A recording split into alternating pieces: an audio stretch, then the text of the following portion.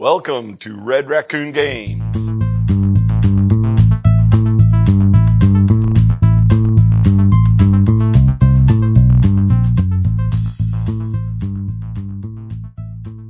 Hi guys, gals, and non-binary pals. Welcome back to Red Raccoon Games. This is the podcast where a customer, myself, John Parrott, has managed to get some of the staffers of his friendly local game shop to actually sit down with him and talk about all the nerdy things that we all love. Joining me today is manager Jesse. Hey, and when we're done, you unlock the door, right? That's the deal? Yeah. Okay. Yeah, that's right. Okay. Sure. Right. And assistant manager, and giving me now a side-eye glance, Jeff. I was told there'd be tacos. You were lied to. Oh, okay. But we get to talk about your second favorite thing in the world, and that is all the amazing things that we like to call as a hobby. Yes. Now, Jeff, Yes. you are a Red Raccoon staple, and I will say that even in my personal history, you make an appearance because I come into Red Raccoon Games, my wife and I were curious about Magic, somehow almost 5 years later, here I am now a frequenter at the store to the point where I've obviously trapped you all in a room. So just to begin with, I know that you know so much, but what would you consider yourself a specialist at the store?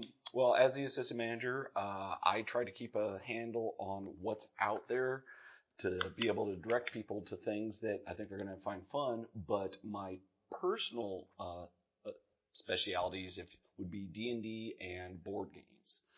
And usually when people come in, I'll ask them questions. You know, how many people do you want to play? How long do you want it to be? Do you want it cooperative, competitive, or someone will probably die at the end of this game? You know, stuff like that to then try and narrow down and give them a couple of different things to look at and see where they go from there. A lot of people come back and say, hey, what you recommended was fantastic. What's next? Okay. And so that's kind of where I'm at for board games. Understandable. You are the welcome mat. That sounds wrong, but it's also very right.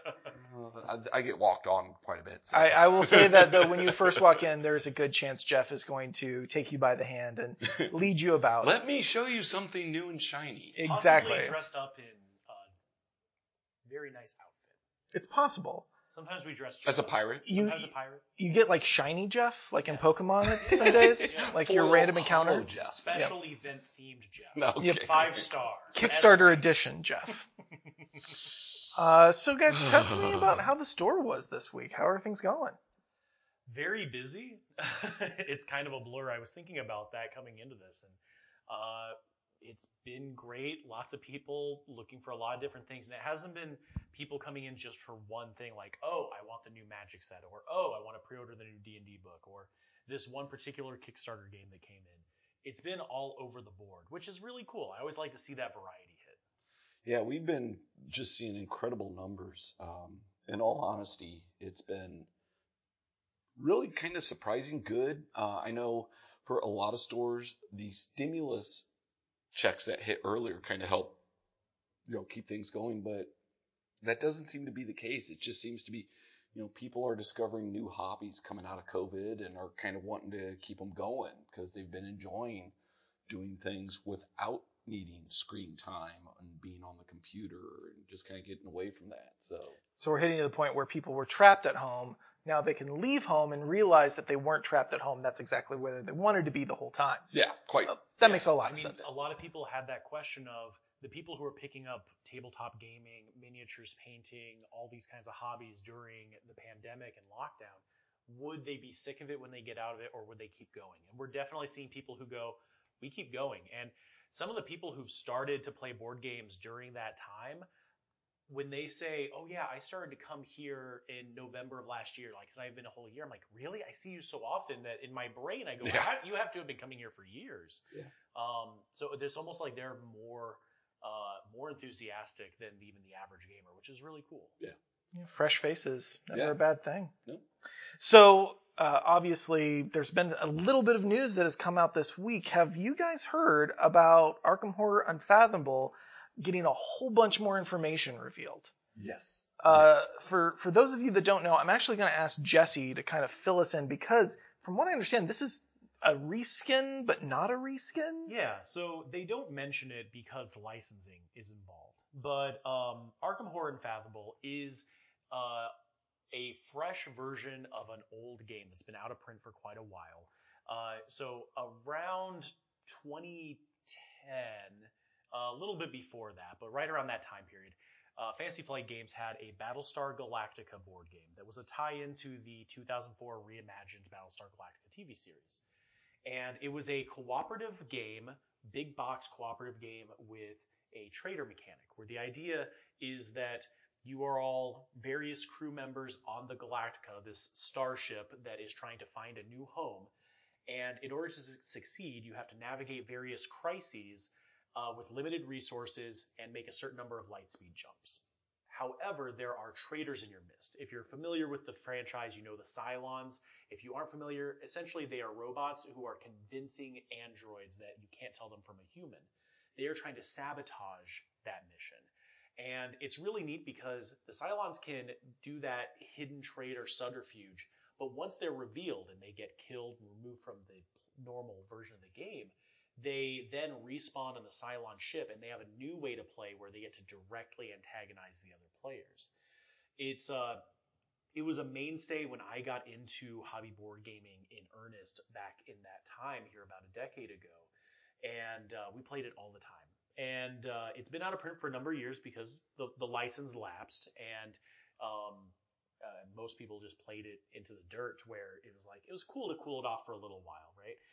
I'm incredibly excited to see them bringing that engine back. There was a spiritual successor that was released a few years ago called New Angeles, which is set in Fantasy Flight's own Android setting. And it plays similarly, but it's a little different. And anyone who likes hidden role games that are nice, crunchy board games with a lot going on, semi-cooperative stuff, I highly suggest, even if you're already like, I'm in for it, Unfathomable, there are different games. Go buy New Angeles as well. It is an amazing time. But I love that this is coming back. It's a great style of game.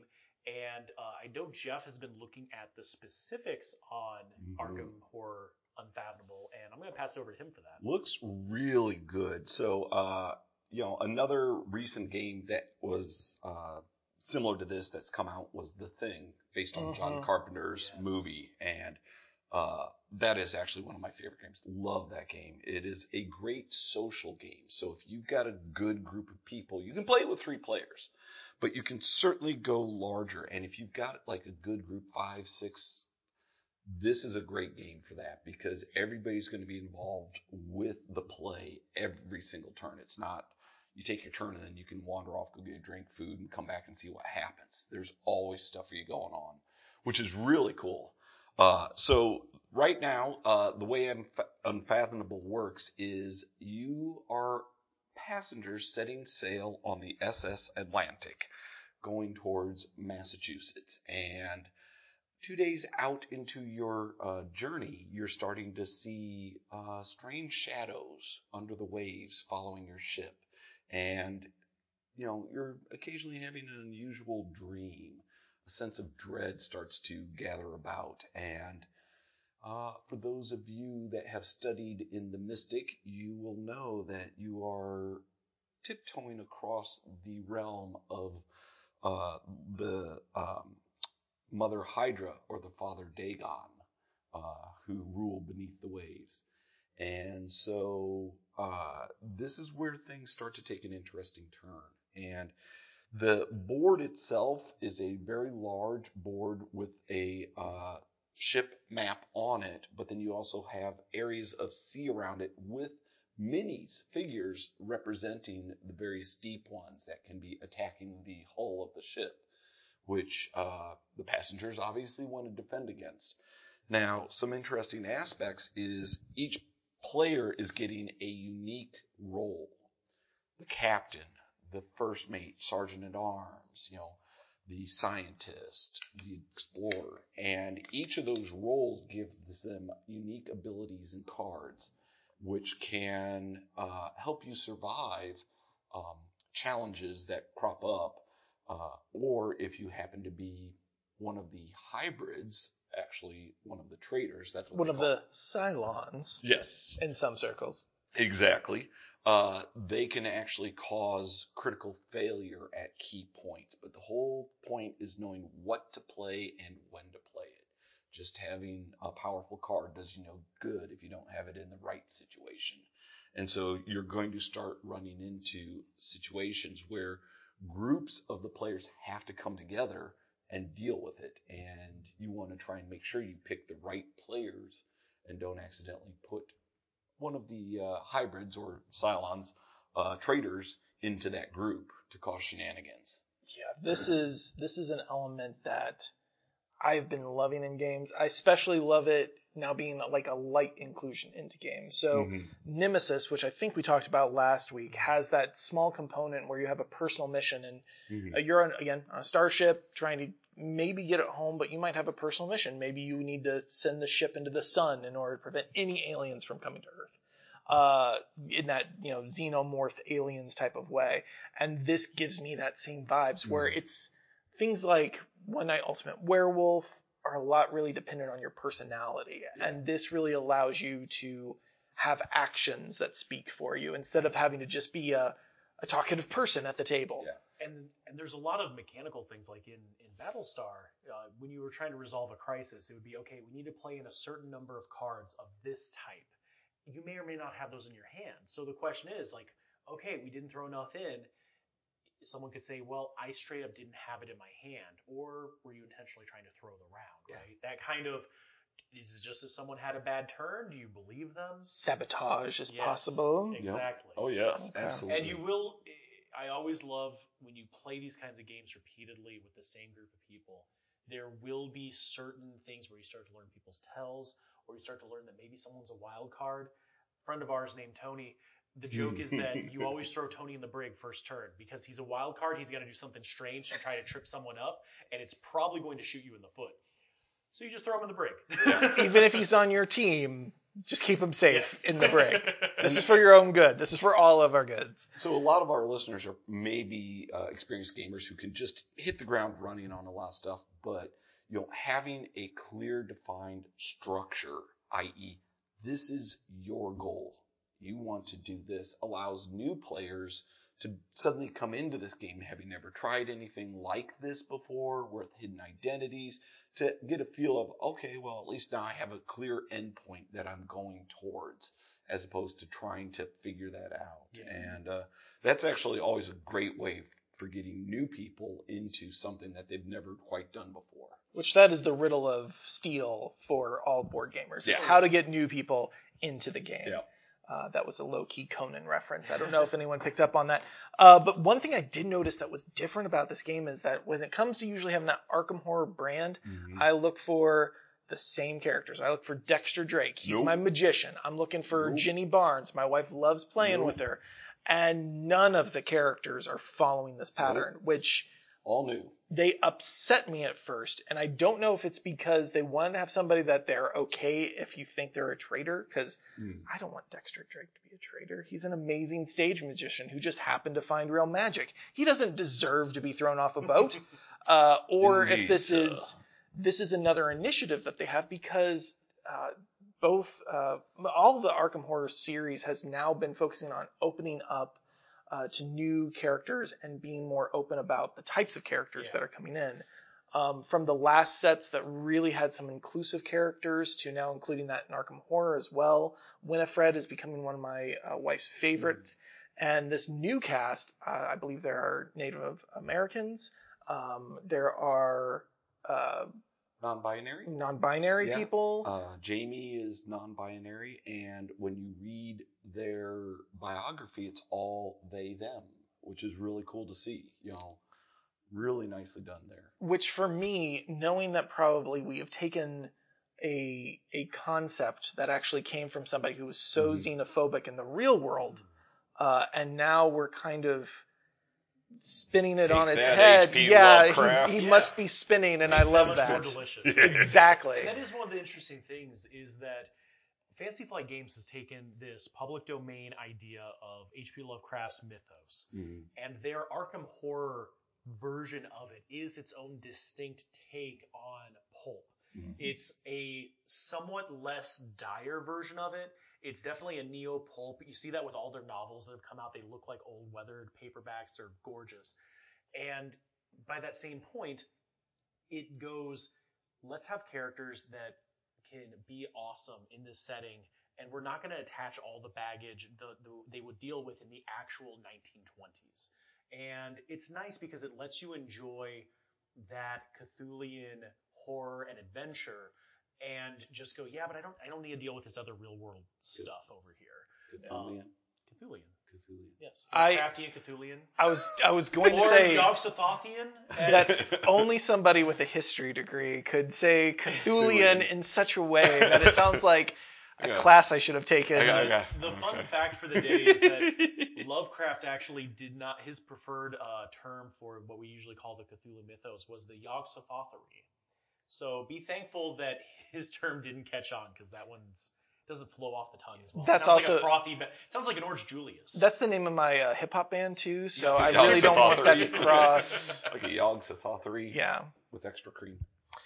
But in other news, something that's really been big lately is that D&D has been dropping books left and right and doing some surprises for us. Yes. So we just got Ravenloft. Oh yeah, we got Ravenloft is out. Yep. This year. Strixhaven is coming. Just saw the new covers for Strixhaven. alt cover is Pretty very cool. pretty, yeah. Very, very cool. And they've even announced that Strixhaven, for those of you that don't know, is a Magic the Gathering universe that they're incorporating in, just like Theros and just like Ravnica.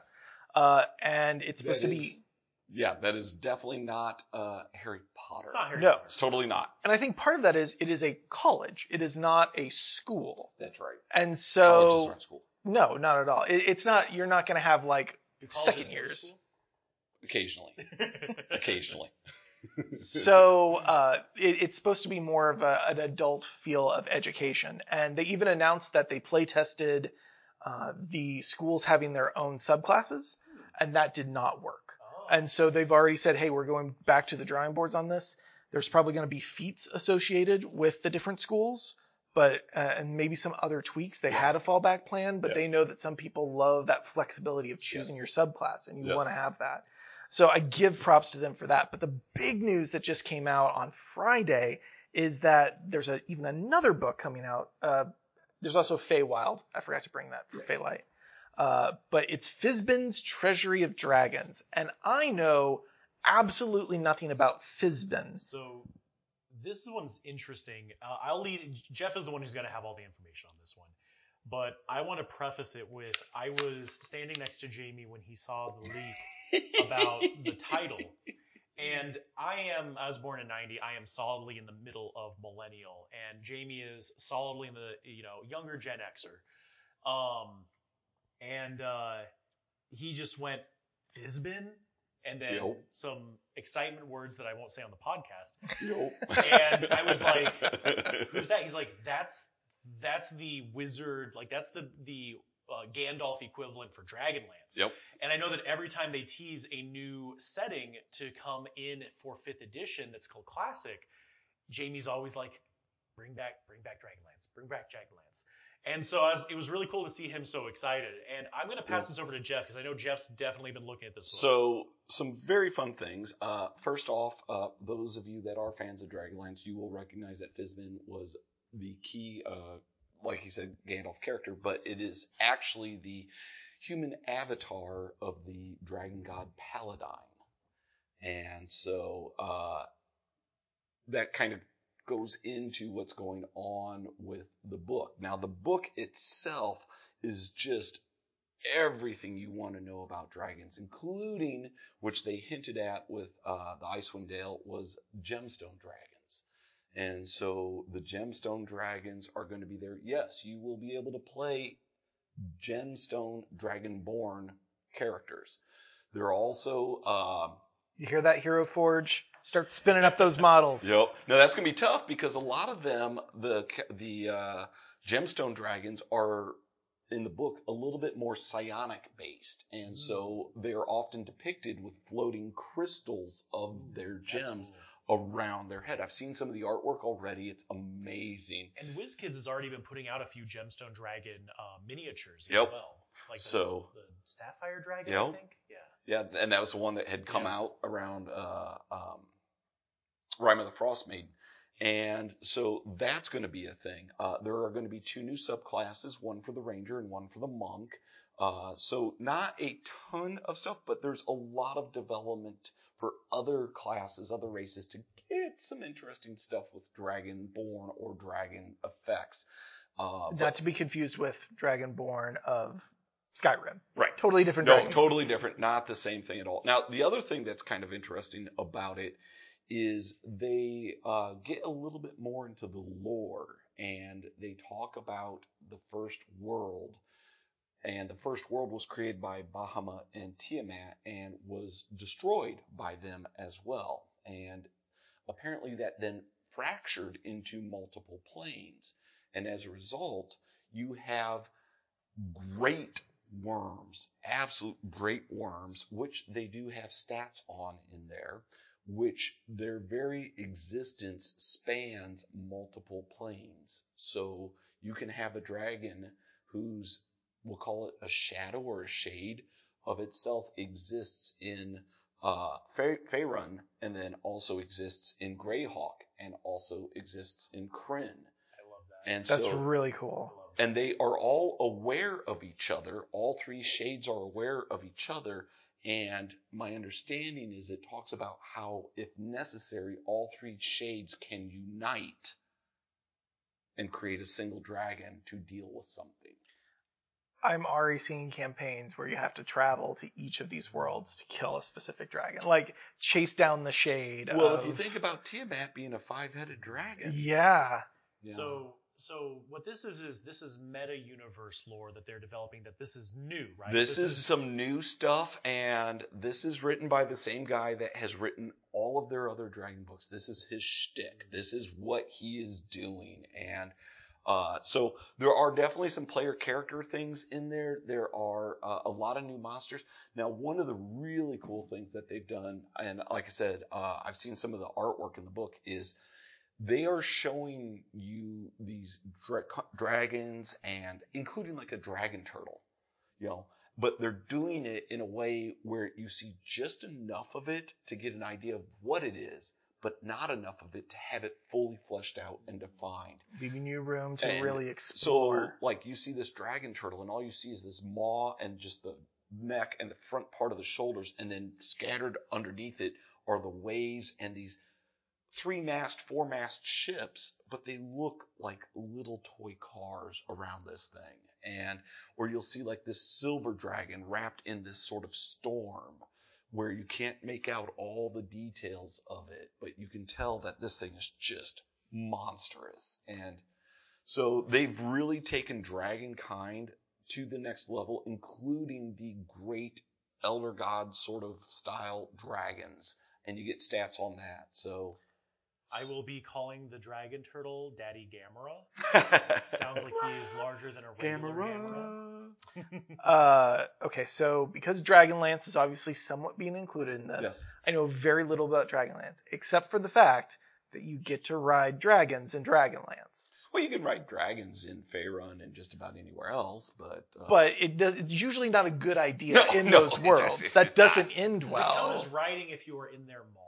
Well, it depends the speed. I mean, you get there in one or more pieces, I suppose. But I'm wondering if you guys had to put bets down. I haven't seen any info about this. Will there be rules about riding dragons? Oh yeah, it's in there. They've already announced that. I missed that completely. My understanding, it is in there. And there's also another thing. Oh, I'm drawing a blank on it. But basically, they're not Dragonborn. They're like dragon hybrids where they are unstable dragons. Where Like a chimera kind of? I can't remember the term. I am completely drawing a blank on the term. There's the 2 people that listen to this screaming the real answer Yeah, right now. well, and we appreciate you. But what's interesting about those is, no, you will not be able to play those as character races because they are unstable, and so literally at some point they could explode or turn into stone like or an aberration. Dissolve into acid. And I'm just like, great, you go fighting some dragonborn looking green dragon thing, you hit it, and the whole thing just turns into acid and melts your legs off. I love that weird stuff. It's like, you always want to keep the players a little bit just like things are not exactly as they're written in the book. So there's some interesting. So about a third of the book, well, I'd say about 2/3 of the book is definitely DM oriented, very much for the DM. But there are some things in there for the players, and the other thing to also note is with the Crystalline Dragonborns, they are very neutral focused on alignment and sort of starting to reinforce that moving away from the hard structure, lawful evil, neutral good style of alignment to give players a little more flexibility in that. Which a lot of what 5e seems to do. Yeah. Yes. Well, and I like that, especially for something as inhuman as a dragon. Yeah. They should have the trope is blue and orange morality, right? A dragon's morality to me should be completely unfathomable as a human because they operate on a completely different plane of logic. Yeah, well, I mean, they're doing plans and structures across hundreds, thousands of years. And so you can have a red dragon that is saving the life of somebody who may end up causing shenanigans, 38 years later because they did something else. It's all chess. That's why one of my favorite details about Shadowrun is that all the megacorps and whatnot are ran by dragons because dragons are the long game. Right. Yeah. They were playing for this even before the Sixth World came about. Yep. Going back to kind of character options, I do know that in D&D Beyond, this was already hinted that dragons were going to be big because they always have something, D&D Beyond being the online tool that Wizard approves for building characters, that they already had the 2 classes for people to play test. Yes. And one of them was a ranger, where you get a drake that can evolve over time, so a little Pokemon-ish. And the other being a monk, which again, me personally, you have to have a lot of imagination sometimes to make a monk feel cool. And I still feel like, even though it's dragon related, I'm still not seeing a lot of that here. I don't know. I mean, if you get a chance, and you're an Overwatch player, you guys already know this, but if not, go to YouTube and look up the Overwatch short. It's an animated short movie for Hanzo. And that could give you a really good inspiration when he finally faces off against his brother and performs his ultimate move. Spoilers for Overwatch, a game that has taken the world by storm for Overwatch multiple years. Overwatch has plot? Yeah. Yeah. It has videos that are plot. Yeah, and then but it is well worth, just artistically, a great short. But animated. that's exactly what I'm saying. Sometimes when it comes to monks, I feel like the way that they give them abilities, you have to develop a lot of the visuals of how that is for it to feel cool. Whereas some of the abilities just in some of the straight characters are just cool. Yeah. Interesting. But kind of, I wanted to talk a little bit about not only the playtest ability, but D&D Beyond is a game changer. And just to kind of segue into a little bit more D&D stuff, there's been tools out there that have helped people play D&D, but never something sponsored like this, never something that has playtest material, not something that is constantly, I mean, I'm watching these dev videos and they're talking about making containers in your character profile so that you can have, like, I have a backpack. These are the items inside my backpack. Or being able to have an encounter builder for DMs. And I do know that over time, different editions come out for a game. But now that we're in a digital space where literally they have made changes to character stats within D&D Beyond, when do you think we're going to see another edition? When is D&D 6th edition coming out, in your opinion? So there's some interesting things there. To address the short answer for your final question first, I think that not until they have to, there have not, to my knowledge, been any inklings even yet of playtesting, which playtesting for 5th edition was a multi-year campaign coming out of 4th. 5th edition, they have been very deliberate about slow rolling the entire line. I mean, frankly, when 5th edition came out, their direct competition was Pathfinder 1st edition. Right. And they knew they had to do something different than Pathfinder. Pathfinder was, effectively improved 3rd edition D&D, and they had content every month. And if you are a person who wants new content all the time because you play frequently, Paizo had that going for you. And Wizards did a very smart move, in my opinion, where they went, you know what? Let's capture the people who get overwhelmed by content. Let's release a few books a year. And coming in, it meant that there was not a lot of diverse content the first couple of years, but it means that you can be very deliberate. I mean, earlier today, someone said, I used to play second edition. I'm getting into 5e now. What do I need? And I said, here's the core rulebook, and Player's Handbook's all you need if you are a player. Here are the guidebooks that give you extra options if you want specific options. And now, to the flip side of that, they said, well, Forgotten Realms is the main setting. Is there a setting book? And I said, no, it's really spread out by module primarily, except for the Sword Coast Adventure Guide, which was a book they haven't really revisited that style since. But they basically said, like, oh, Icewind Dale, we'll have the setting information for Icewind Dale in the module book. Innistrad, Curse of, or not Innistrad, Curse of Strahd has the Ravenloft information in there, Right. etc. So I think that they are going to keep writing 5th edition as long as possible. If it ain't broke, don't fix it. Right. Now, to that point, you make an interesting comment about people having this digital content.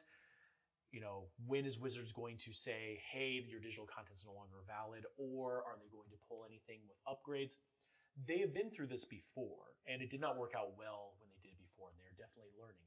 During 4th edition, there was D&D Insider, if I'm remembering the name of it right, which was a digital subscription that you could get your books digitally there, and the platform was less good and more good as time went on in terms of actually accessing that information. But one of the major issues they had was they were putting out books at a very rapid clip, and books had heavy errata after the physical book was released, to where people stopped wanting to buy physical books because they were outdated so quickly, and Insider gave you all the errata. But then it became a pain of, they went, hey, we have this way to patch things so easily, just like you patch an online game. Right. And people started to get very frustrated with, is my character still valid this month? And so I think that Wizards is very careful. While they're very glad to put out first-party tools through Beyond and all the things that come with that, I think they're very careful with riding that line to where they don't cannibalize themselves too heavily. See, I think a little bit different. I remember when 3rd Ed came out, D&D was dying because they had it so proprietary. And they came out with 3rd Ed, and they opened it up, OGL style. And anybody, including myself, could write and publish books, and I did. And it was interesting to see what stuck and what didn't. And Paizo started just eating Wizards' lunch on it. And they took it and they ran hard. Now, Paizo, when they first got going, was putting out a book every month, and oftentimes multiple books. But the problem is they recognized that the biggest base of role players is not the DM. The DM will have an amazing library of books, but they're only one person at a table of 5 or 6. And so if we put out a book for the players, we're going to sell 5 or 6 of those to one of the DMs.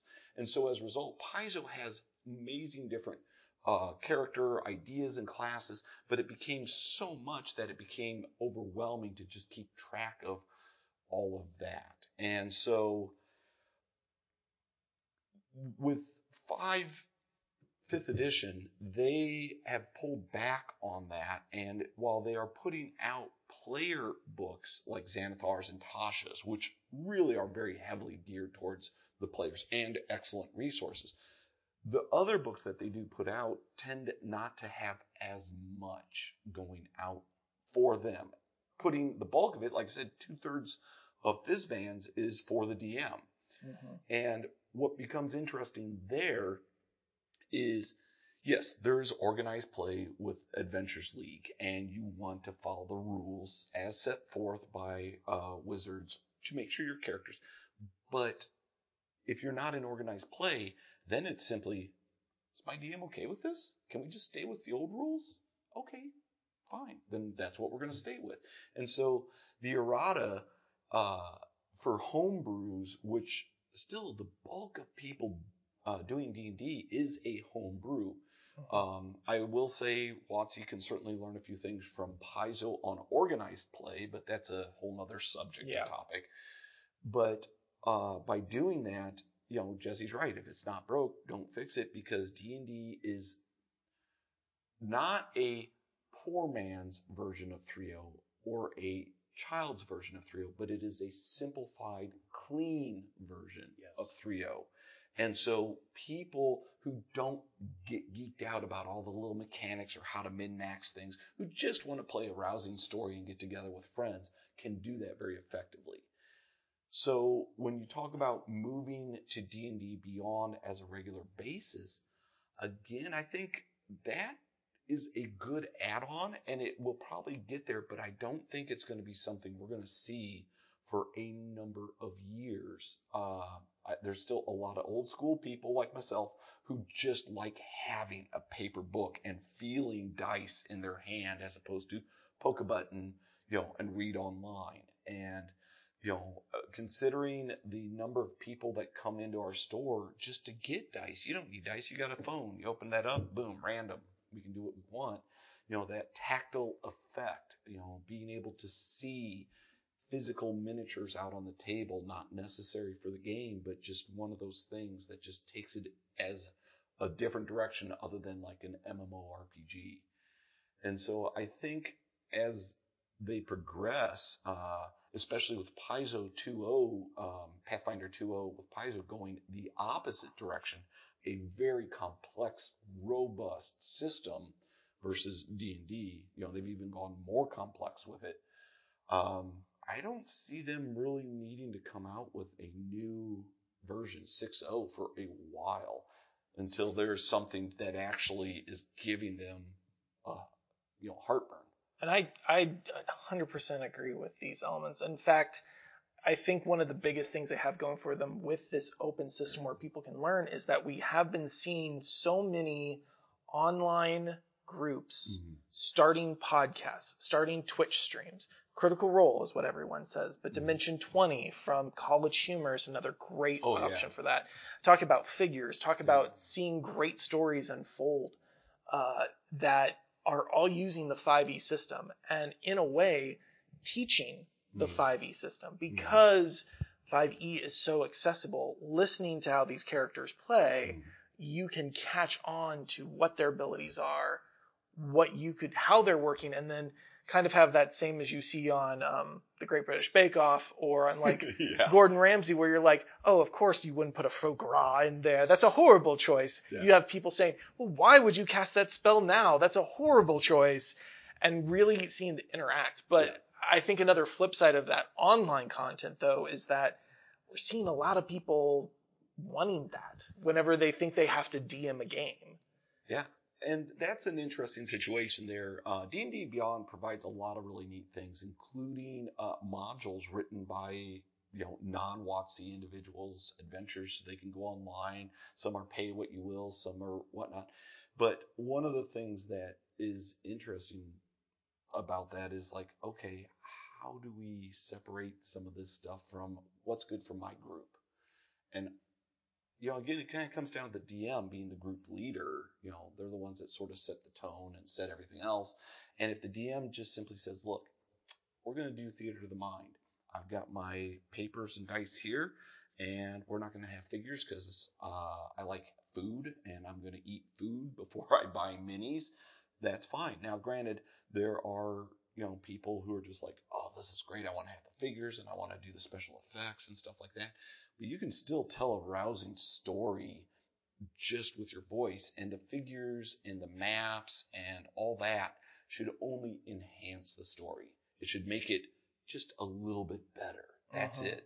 The story itself's got to stand on its own. Special effects will not carry a movie nowadays. If the story's no good, the special effects are going to be like, okay, that was cool, but And with the Dungeons & Dragons movie coming out, we're going to make sure that's true. Yeah. And Jeff is absolutely right that I think that there are a lot of people who see, oh, D&D has to be this tactical game with miniatures and maps and everything. And I think that if someone comes to me and says, so I have this thing where my players just keep like going, well, there's no cinematic experience to combat. It's just, I do my attack or I do the spell and there's no description to it. First thing I say is do theater of the mind, because now they have to visualize it, and they're, instead of getting, I swing my sword at the thing that's within 5 feet of me. It's okay. So the owlbear is over in the woods. Okay, am I within 15 of that? Yeah. Okay, cool. I'll move closer, and then I'm gonna do a large cut with my great blade, right? That kind of thing makes people get more to the description of the combat instead of getting, and you have to establish who your players are. Some people come into D&D because they want a tactical minis game with a little bit of story attached. Some people want to play a story game that has some combat in it. And you want to know who your target is there. But I agree that I think Theater of Mind is something everyone should try at least once. And maybe you'll stick with it. I think that one thing that a lot of, especially people that watch Dimension 20 and Roll20 or Critical Role, don't realize that they don't have at their disposal is an editor. Yeah. Because I can guarantee you, Critical Role does do live stuff, but they're also all experienced actors. Yeah. And they've been doing this for a while. Yeah. Dimension 20 and a lot of your other online programs, they have people cutting the episodes to give you the best premium bits of what you're seeing. Yeah. And so if you are going into it and you're expecting just to be this cinematic experience that's going to be amazing, okay, but also know your players are going to argue for 20 minutes on what to do with this non-magical sack because they just got fixated on it, and it's not going to be cinematic. But you, as the DM, are providing this world for them, and if they walk away with a good time, that's the important part. Yeah, if they say, okay, when's the next session? Those are the best words you can hear as people are getting up off the table, because they're like, all right, that was great. I want more of this. We need to get this scheduled. And if you're one of the 5 people listening to this that we've gone up. We only had 2 earlier. I'm fingers crossed.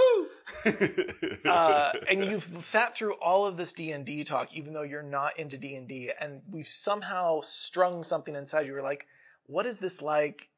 Should I be? I want to say Jeff. Yes. Does an amazing D&D 101 at Red Raccoon. This is all he does. They lock him in a room, and he's only brought out to do D&D stuff. True. Yep. And I've sat through that session. Excuse me. I have gotten to experience this session, and it is fantastic. Jeff does an amazing job. He does Theater of the Mind, and he does minis, and he will give you the best expression of where to get started, and then if you want to learn how to DM, he'll be there for you. And if you want to be a player, the store can definitely hook you up with people that can probably help. And that's actually one of the things that we do offer the store. John kind of mentioned that. I've had a lot of people who have started up groups after 101. So homebrew, they're just making it up as they go along, doing what's right for their players. We've had people go into the Adventure League events, which we are starting back up. And Adventure League is kind organized of play. An organized play where you can come. A formal structure. There's some missions that you can sign up for. Yep. Be in attendance for. There's going to be a DM for you. It's not going to be a continuous thing. It's more of a pop in, pop out situation. And so we've had people go that route, but I've had people come in and just say, hey, I'm doing this with my players. What do you recommend? Or how do I handle this when this happens? And I'll talk to them and I'll be like, well, here's what I can give you some suggestions on. And the whole idea is just, let people have a good time with it. And, we've had everything from parents and kids who end up running sessions for themselves afterwards to, we want to keep doing this. I've just spent, 8 hours with my child and they never pulled out their cell phone once. So how do I get more of that? And kind of leaning into something that John had mentioned is, for a lot of folks who are interested in finally trying D&D, their only exposure to the game may be these high production level shows like Critical Role, where everything is very developed and there's a lot of terrain and special effects, and that's all very cool. But then they might think, oh, this is what's expected of me if I'm the DM. And I've seen people who come in who have never gotten to play, but they're going to be the DM for their group, and they're all fresh, and they get really tied up in, I was like, what do I need? I'm like, well, you need these books here. And if you want some stuff, here's some minis. Here's a couple options of where your budget is for maps, if you want to do that. And then they're like, oh, I need to get all these minis. I need to do some 3D terrain. I'm like, no, just play first. And I mean, in general, I would say that the D&D 101 that Jeff runs is a great way to see what is a actual normal, everyday D&D table look like? Mhm. And that helps a lot of people go, oh, I don't have to do all of this song and dance. I can just provide a good story. And yeah. It again is just like special effects in movies. If the story of the movie is good, the special effects will enhance it. The minis and the maps and all the cool stuff will make the story even better. And hopefully Hugh Grant will too, Well, with the D&D movie. he's gonna be weird as a bad guy. Really? He is. I am not feeling that. I don't know how that's gonna work. We're It'll gonna be see. really It's weird. a bold move, Cotton. See how it plays. Yeah, really. Yeah, really. On the Ocho. So I'm going to go ahead and close the DM book on all of our D&D talk because I want to get into some of the new hotness that is on the shelf. Now, I came in today when we were recording before I locked you in this room. I did see Marvel Champions has a new character pack. For those of you that don't know, Marvel Champions, you get to play as a hero, but it's kind of a deck builder, kind of a collectible card game, kind of a headset, and it's not just Venom, it's Agent Venom. Yeah. Yes. And going off of what John said, as far as if you haven't played Marvel Champions, it's all the fun of a customizable card game like Magic, except one, there's no chasing rares because everything is in preset expansions. Two, it is cooperative, so you get to have all that fun. I did this amazing combo, but your friend doesn't get tilted because they're having a bad turn and you just wrecked them. You are wrecking the villain together. Yep. And mentioning Agent Venom, I was a huge fan of Rick Remender's run on the Venom solo comic where Flash Thompson became Venom, had the Venom symbiote, and was a secret agent for the government, and then went on the run and went rogue. That is an amazing run, and it's a really fun incarnation of the character because they developed a sedative for the symbiote where it would keep it under control to where the urges of the symbiote wouldn't take over. But then there would be times where Flash wouldn't get it in time because the mission went long, or once he went rogue, spoilers for a comic that's been out for like 8 years, he would then have to start grappling with the urges of the symbiote. And there's a lot of fun stuff that happened with that incarnation of the character. So very cool to see that the hero pack for Venom is that incarnation. And I believe Venom is not a villain in any of the sets yet, but that They have does not still yes. open that up later on. Yes, there can be like an Eddie Brock Venom later on in one of the villain packs. I'll be curious to see if that opens up for a trader mechanic. Right now, you were saying that you couldn't wreck the other team, but you're walking a fine line there, potentially. So Nebula has actually now been in the game twice, once as a villain, yes, and once as a character Yeah. pack that you can play as. So far, no traitor elements there, but it's definitely, that's one of the nice things about this game is just seeing what they're going to do next. Yeah. War Machine is coming out soon, and seeing how he'll play differently than Iron Man is really exciting. Has there been anything else in the new hotness that I should be looking at? Actually, quite a few things. Merchant's Cove, which we just got, which is an asymmetrical Euro-style game. We should say that it is fairly crunchy, but by asymmetrical, not everybody is following the same mechanics to get to the end game. Everybody's doing a little bit different. And so that's what we mean by asymmetrical, whereas one person might be trying to do, gather up certain amount of resources to then be able to resell, where the other person may be trying to time the market as opposed to just creating things. And so, but that one we've got as a Kickstarter bundle, and it has been moving out of here fast. And some of the interesting mechanics, in like, for example, some of the expansions is you have a roll and write mechanic for one of the merchants, and another one you have a predictive merchant where you are trying to predict how things are going to end up at the end of each round, so you can take advantage of that. Whereas another one has sort of a Mon Cala effect where you're moving resources about in sort of a 5 tribes way, and so which leads to some very interesting play, I think. But yeah, that's been moving very, very quickly. In the stores, which is really neat to see. People are like, yeah, I want this. I'm going all in. Give me the full bundle. And it's huge. The bundle's huge. Yeah.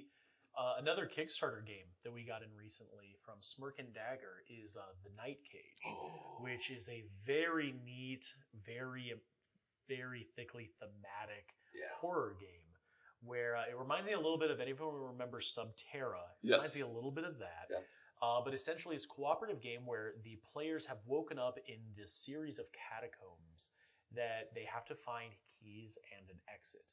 So you have your candle, which is burning out, and your candle is the stack of tiles that as you move, you reveal tiles to move around. However, you can only see so far with that candle. So once you move away from a tile, and it's further than one away from you, it was removed from the table. If you go back that way again, a new tile will be put there. So the hallways keep changing. There is a soundtrack for the game. It's very minimalist but creepy. And I mean, it's one that I sent a picture of it to my wife, and she was like, "Oh, so that's one you're bringing home, right?" Yeah. And the one we have in right now is the all-in Kickstarter version, which has some extra cool stuff.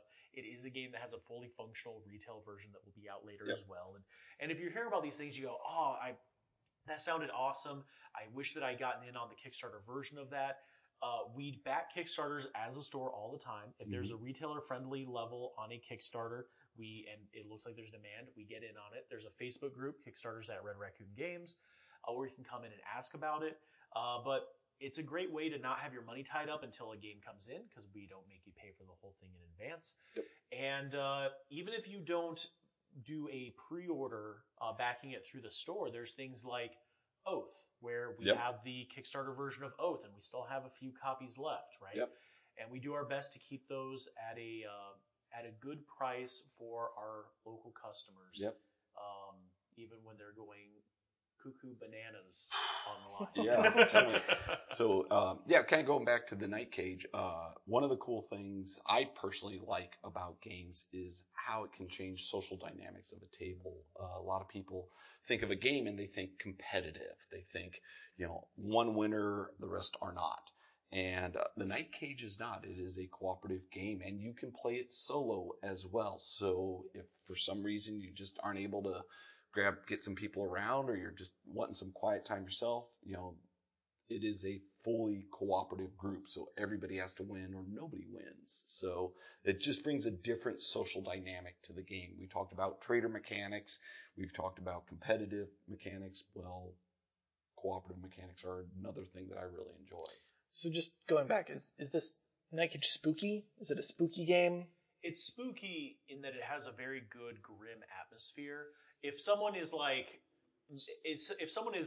squeamish about horror, it is more thematic and like a gothic kind of feel. Think Babadook. Yeah. Think Babadook, where it's a shadowy creature you don't ever quite really see, and it's.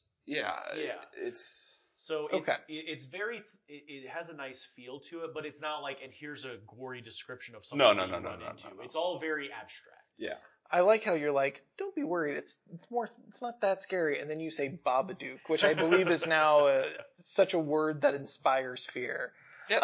So that's a really great dichotomy. I get stuck in this mental space where I'm having flashbacks to high school when I was playing Silent Hill 2 on the PlayStation 2, and there was a labyrinth area that you had to go through, and it's just terrifying. And for some reason, as you speak, like my brain keeps going back to that. Well, So related to that, stop that.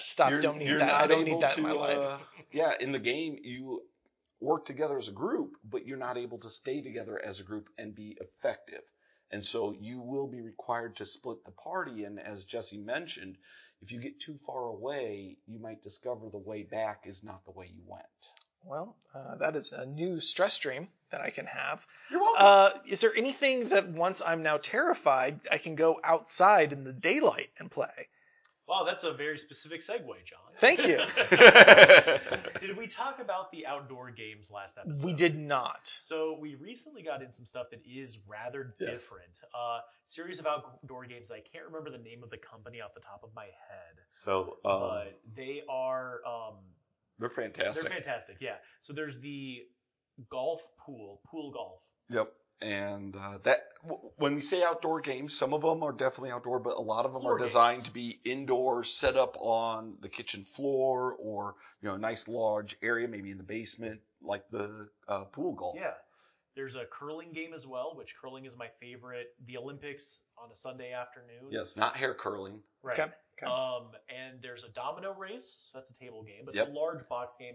I can't think of the name of it. There's the boffer weapon one with the blow Yeah, up. the jousting. The jousting. The yeah. jousting, and those are fun. Yeah, and there's at least one. There's a other labyrinth, one of those little Yeah. metal ball labyrinths where you turn the dials to tilt the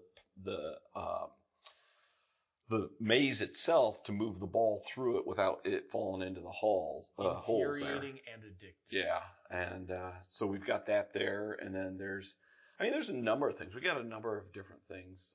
Sort of a bocce ball style rolling disc game for the yard, which is kind of fun. Rollers. Yeah.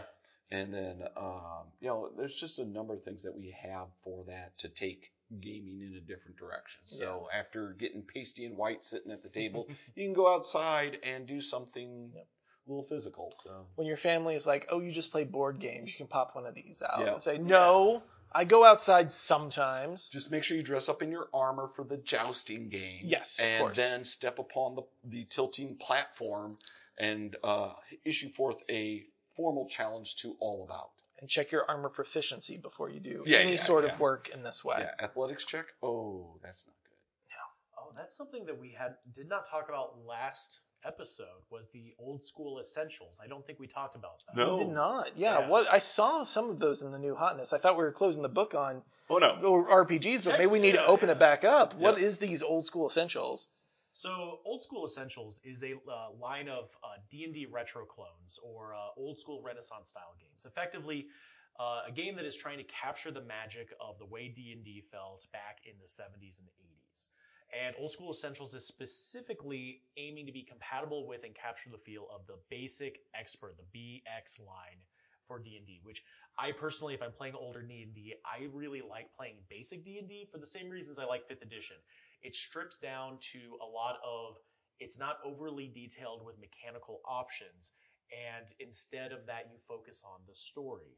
And I wasn't around for this, obviously, because I am a youngin', but Jeff can speak a little bit more to why this is better than just breaking out your old BX. Yeah, when him and Gary Gygax were in the basement together. Back in my day, we had to roll stones. This is actually a really cool setup. It goes back to where elves and dwarves are not races, but actual classes.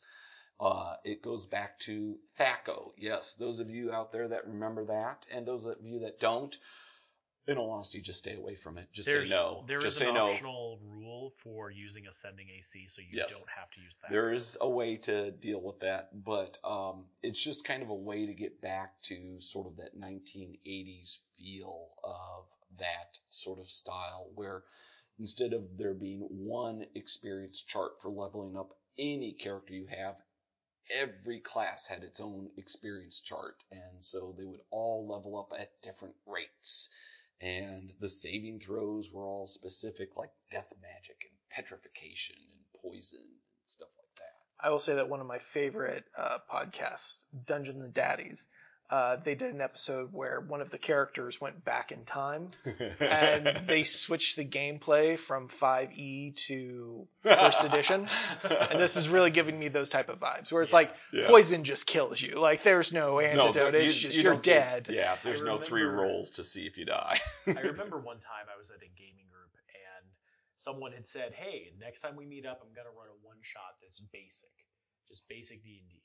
And I was like, oh, yeah, where elves have no class.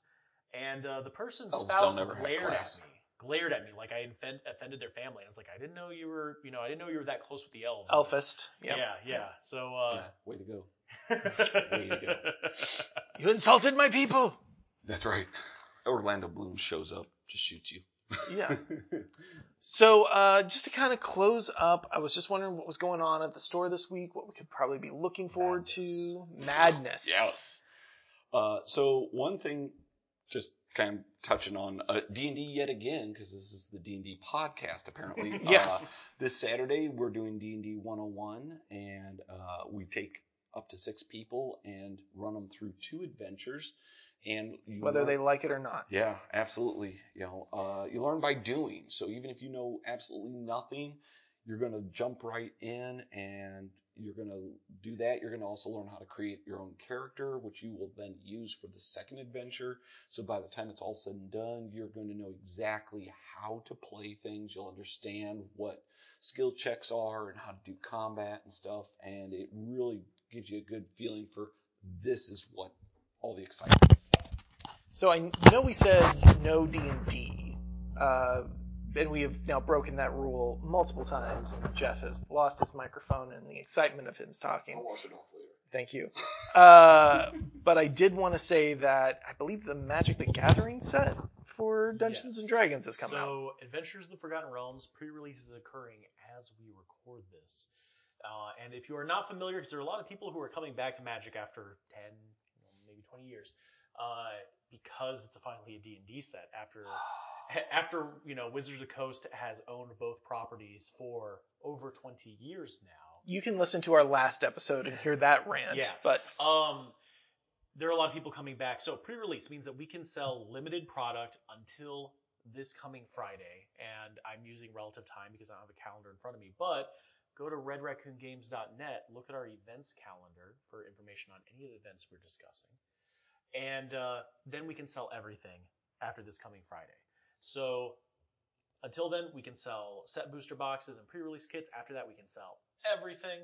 And that's super cool. There's also the Gundam Build Night as the third Tuesday of each month. So that is this coming Tuesday as of when we're recording this. And again, if that's already passed by the time you hear this, that's okay. Look at our events calendar at redraccoongames.net and you can see when the next one's occurring. And that's just like a nerd sewing circle. We all build plastic model kits together. Mm-hmm.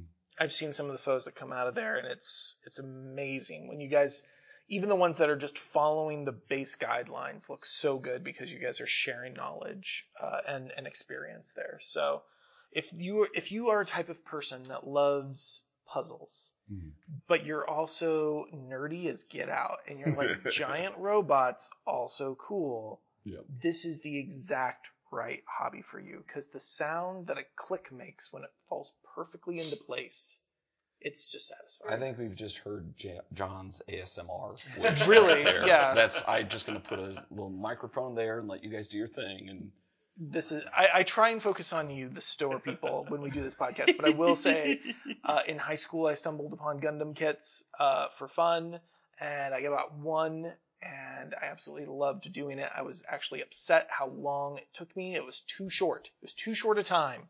And so I would have to drive an hour just to get to a Toys R Us that would have this one specific section. Now we're going to clip out B2 with our clippers there and make our second Yes.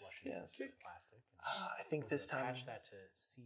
And we need some rain in the background. Oh yeah, I'm gonna use toenail clippers this time because of this very neat cut. Yeah. So yeah, I highly suggest. I have not been to the Gundam Nights. I have not followed that path in my rabbit hole yet. But I'm sure that I still have a little bit of life yet, and maybe in retirement I'll be able to. Another thing we've got coming up on Wednesdays is Vampire the Rivals card game, living card game. And that is something we're doing every other week, which is really cool. A good social card game. The mechanics in the card game makes it for a very interesting social negotiation. And so Angel, our events coordinator, is going to be doing learn to plays for that and some really cool stuff. So, and this is Angel from Buffy?